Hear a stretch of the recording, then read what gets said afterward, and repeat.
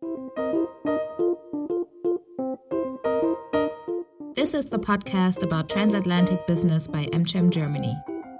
The Clue.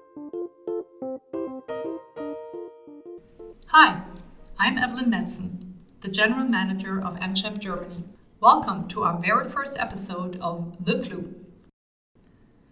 Today, we're taking a deep dive into transatlantic business. Every year, we publish the Transatlantic Business Barometer, a survey among our member companies about investment sentiment as well as business assessment of the US and Germany. A short disclaimer before we get right into it. This episode is bilingual. You will hear some extracts of the virtual press conference we held a couple of days ago, in which some contributions were made in English and some in German. We conducted the Transatlantic Business Barometer in cooperation with Roland Berger and asked our members about location conditions, investment decisions, and revenue developments. This year, the survey took place under special circumstances. When we sent out the questionnaire for the survey, the corona pandemic hadn't yet fully spread around the globe and hadn't hit Europe and the US to full extent, which is why business expectations for 2020 were very different then. You'll hear more about how the pandemic is affecting our members in the second half of our podcast. So first, let's get a quick overview of the state of transatlantic business. We'll start by outlining the view of US companies investing in Germany, presented by the president of AmCham Germany, Frank Sportolari. So we know last year with the threat of tariffs and actually tariffs being applied, protectionist sentiments and measures looming over the transatlantic economy, it was certainly a year full of challenges, which now in retrospect we realize those were kind of small challenges versus what we've got now. But despite those challenges, transatlantic business was resilient. And of the US companies in Germany, over 75% of them maintained or increased their revenue. 88% maintained or increased their number of employees, and 91% maintained and increased their investments. As we just heard, 2019 was a solid business year for US companies in Germany. Germany remains an attractive business location because of its skilled workforce and the broad and robust supplier networks. But high labor and energy costs are still a problem, as well as corporate taxation and digital infrastructure. But now let's change the perspective and hear from Frank Sportolari about German companies investing in the US. The US is an attractive business location for all investors. German investors have taken advantage of that, rating highly America's potential as a sales market. The startup environment gets high marks, of course, and also the quality of the digital infrastructure. To sum it up, 2019 was a successful year for investors on both sides of the Atlantic, although Germany and the US still have their homework to do in order to improve certain investment conditions. Of course, the question now on everyone's minds is the impact that COVID-19 will have on transatlantic business. We will switch to Burkhard Schwenker, chairman of the advisory council at Roland Berger, and to German, to learn more how the corona pandemic is affecting global business. He sketches 10 points of action that can help businesses deal with the current crisis. Wir müssen versuchen, Orientierung zu geben, und zwar indem wir bereit sind, Stellung zu beziehen. Und genau das möchte ich jetzt tun. Ich möchte Sie alle nicht mit weiteren Prognosen langweilen, sondern mit einer ganz persönlichen, wenn Sie so wollen, privaten Burkhard Schwenker Meinung. Ich hätte 10 Punkte. Erstens, und ich glaube, da müssen wir ehrlich sein, was die Szenarien betrifft, diese schöne V-Kurve, die wir am Anfang diskutiert haben. Also alles geht schnell runter, aber es geht auch ganz schnell wieder rauf. Ich glaube, die hat sich erledigt. So schnell wird das nicht gehen. Aber ich persönlich glaube immer noch an ein schnelles oder, wenn Sie so wollen, sehr kurzes U. Also, es wird, und ich glaube nachhaltig, und zwar nachhaltiger als vorher, wieder bergauf gehen. Zweitens, und das würde ich gerne sagen, deswegen halte ich die Hysterie um eine Rezession für völlig falsch. Denn das gibt ein falsches Licht. Natürlich haben wir eine technische Rezession. Und es kann doch niemanden überraschen, dass der IFO-Index abstürzt. Denn dafür gibt es genau einen Grund. Genau wie Frank gesagt hat, nämlich das Virus. Und eben nicht die üblichen Gründe, die in eine Rezession führen. Und deswegen, das ist mein dritter Punkt, glaube ich auch, dass wir nicht in allen, aber in sehr vielen Bereichen Nachholeffekte sehen werden. Natürlich, das ist doch klar. Im Augenblick werden Kaufentscheidungen zurückgestellt, das erleben wir ja auch privat. Und auch in den Unternehmen geht es im Augenblick ausschließlich um Liquidität. Cash is King ist so der bestehende Spruch in allen Aufsichtsratssitzungen, an denen ich teilgenommen habe. Aber ich sehe ganz ehrlich auch keinen Grund, dass dieser aufgeschobene Konsum nicht nachgeholt wird. Jedenfalls dann nicht, und darauf will ich gleich kommen, wenn wir die Wirtschaft nicht zu lange stilllegen. Viertens, ich persönlich glaube nicht, dass wir nach der Covid-Krise zu einer fundamentalen Veränderung der globalen Wirtschaft kommen werden. Ich meine, nur ein Beispiel aus der AmCham-Umfrage.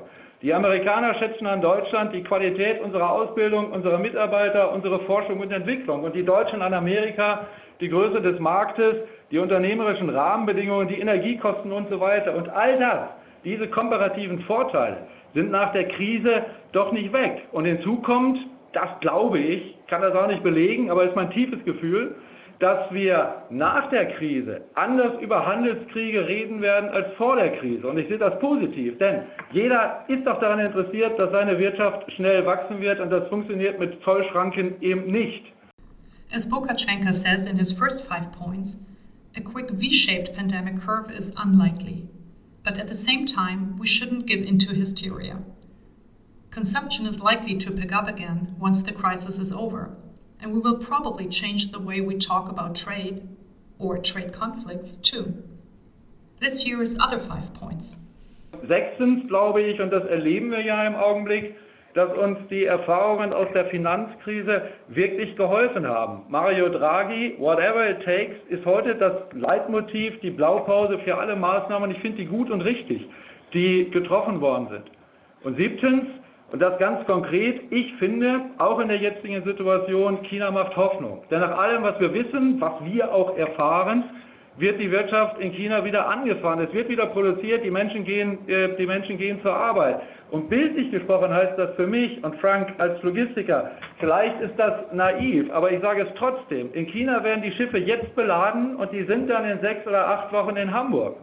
Und wenn es bei uns dann auch wieder weitergeht, dazu werde ich gleich noch einmal kommen, haben wir, glaube ich, eine gute Chance, dass unsere Lieferketten eben nicht völlig abbrechen. Und das ist mein 8. Punkt. Deswegen glaube ich, dass das Timing so wichtig ist. Und vor allem auch die Frage, wann wir hier wieder anfangen zu produzieren oder zur Arbeit zu gehen oder eben auch in die Schule. Denn ich glaube schon, wenn wir monatelang abschalten, dann haben wir irgendwann den Zeitpunkt zum Durchstarten verpasst. Und deswegen, und das finde ich, und das macht mich wirklich optimistisch, finde ich es gut, dass wir so langsam einen Wandel auch in der öffentlichen Diskussion bekommen, nämlich in der Frage, was ist gesellschaftlich tragfähig und was ist ökonomisch tragfähig. Und vielleicht kommen wir dann wirklich dazu, und diesen Eindruck habe ich im Augenblick, dass effizient testen und effizient isolieren vielleicht auch eine Antwort sein kann. Und 9. Bevor Sie mich jetzt in eine ethische Ecke stellen, wenn ich das so sagen darf, ich finde, es gibt auch einige ganz konkrete Erfahrungen aus dieser Krise, die uns helfen werden, glaube ich, dass der Aufschwung nach der Krise nachhaltiger sein wird. Für mich sind 3 oder 4 Punkte wichtig, nämlich erstens, und das ist ja eine klare Erkenntnis, Resilienz, Frank hat darüber gesprochen, ist wichtiger als Effizienz. Und vielleicht schauen wir in Zukunft in den Unternehmen auch nicht immer nur nach kurzfristigen Kostenvorteilen, sondern auch danach, wie stabil wir wirklich aufgestellt sind. Zweitens, und das ist für mich eine wirklich gute Nachricht, die sich im Augenblick bestätigt, der Staat ist wichtig und er ist entscheidungsfähig. Und drittens, Menschen sind wichtig. Und ich finde das ein wichtiger Punkt, denn viele Berufsgruppen erfahren gerade heute die Wertschätzung, die sie eigentlich schon immer verdient haben. Krankenpfleger, Verkäufer, Müllmänner, Paketboten, sie kennen das alle. Und ich weiß, dass das kitschig ist. Aber ich stelle mich abends um 9 auch auf die Straße und klatsche ein wenig, weil ich glaube, dass das ein Stück weit unsere Gesellschaft zum Besseren verändern kann. Und der letzte Punkt, digital ist wichtig. Das haben wir doch jetzt alle erlebt. Und deswegen glaube ich schon, dass wir mit den Erfahrungen, die wir im Augenblick machen, in eine neue Form von Digitalisierung und vielleicht auch eine andere Arbeitsteilung zwischen digital und analog kommen werden. So overall, there's reason to be hopeful, despite the challenges that we all are currently facing. The silver lining is based on the experience from previous crises and on resilience, especially that of the United States. We've learned a great deal from the 2008 financial crisis, and we're also learning from China that an economic pickup is likely to happen. Plus, we're currently experiencing just how crucial digitalization is for our economy. But, of course, there are also many risks in overcoming this crisis. Das größte Risiko liegt, glaube ich, in der Frage, gelingt uns dieser gesellschaftspolitische Wechsel zu anderen Maßnahmen, von denen ich gesprochen habe. Natürlich liegt ein Risiko darin, was passieren würde, sollten in China die Infektionszahlen wieder hochgehen. Und natürlich liegt ein Risiko in der Ökonomie in Amerika. Ich glaube aber nicht, dass diese Risiken wirklich manifest sind, denn eines müssen wir ja auch sagen, finde ich zumindest. Amerika ist damals aus der Finanzkrise konsequenter und stärker herausgekommen als viele andere und ich denke, das kann uns Hoffnung geben. Trotzdem, Sie kennen Joachim Ringelnatz, sicher ist, dass nichts sicher ist, selbst das nicht. Ich glaube, das gilt heute erst recht und trotzdem stehe ich zu meinem optimistischen Bild.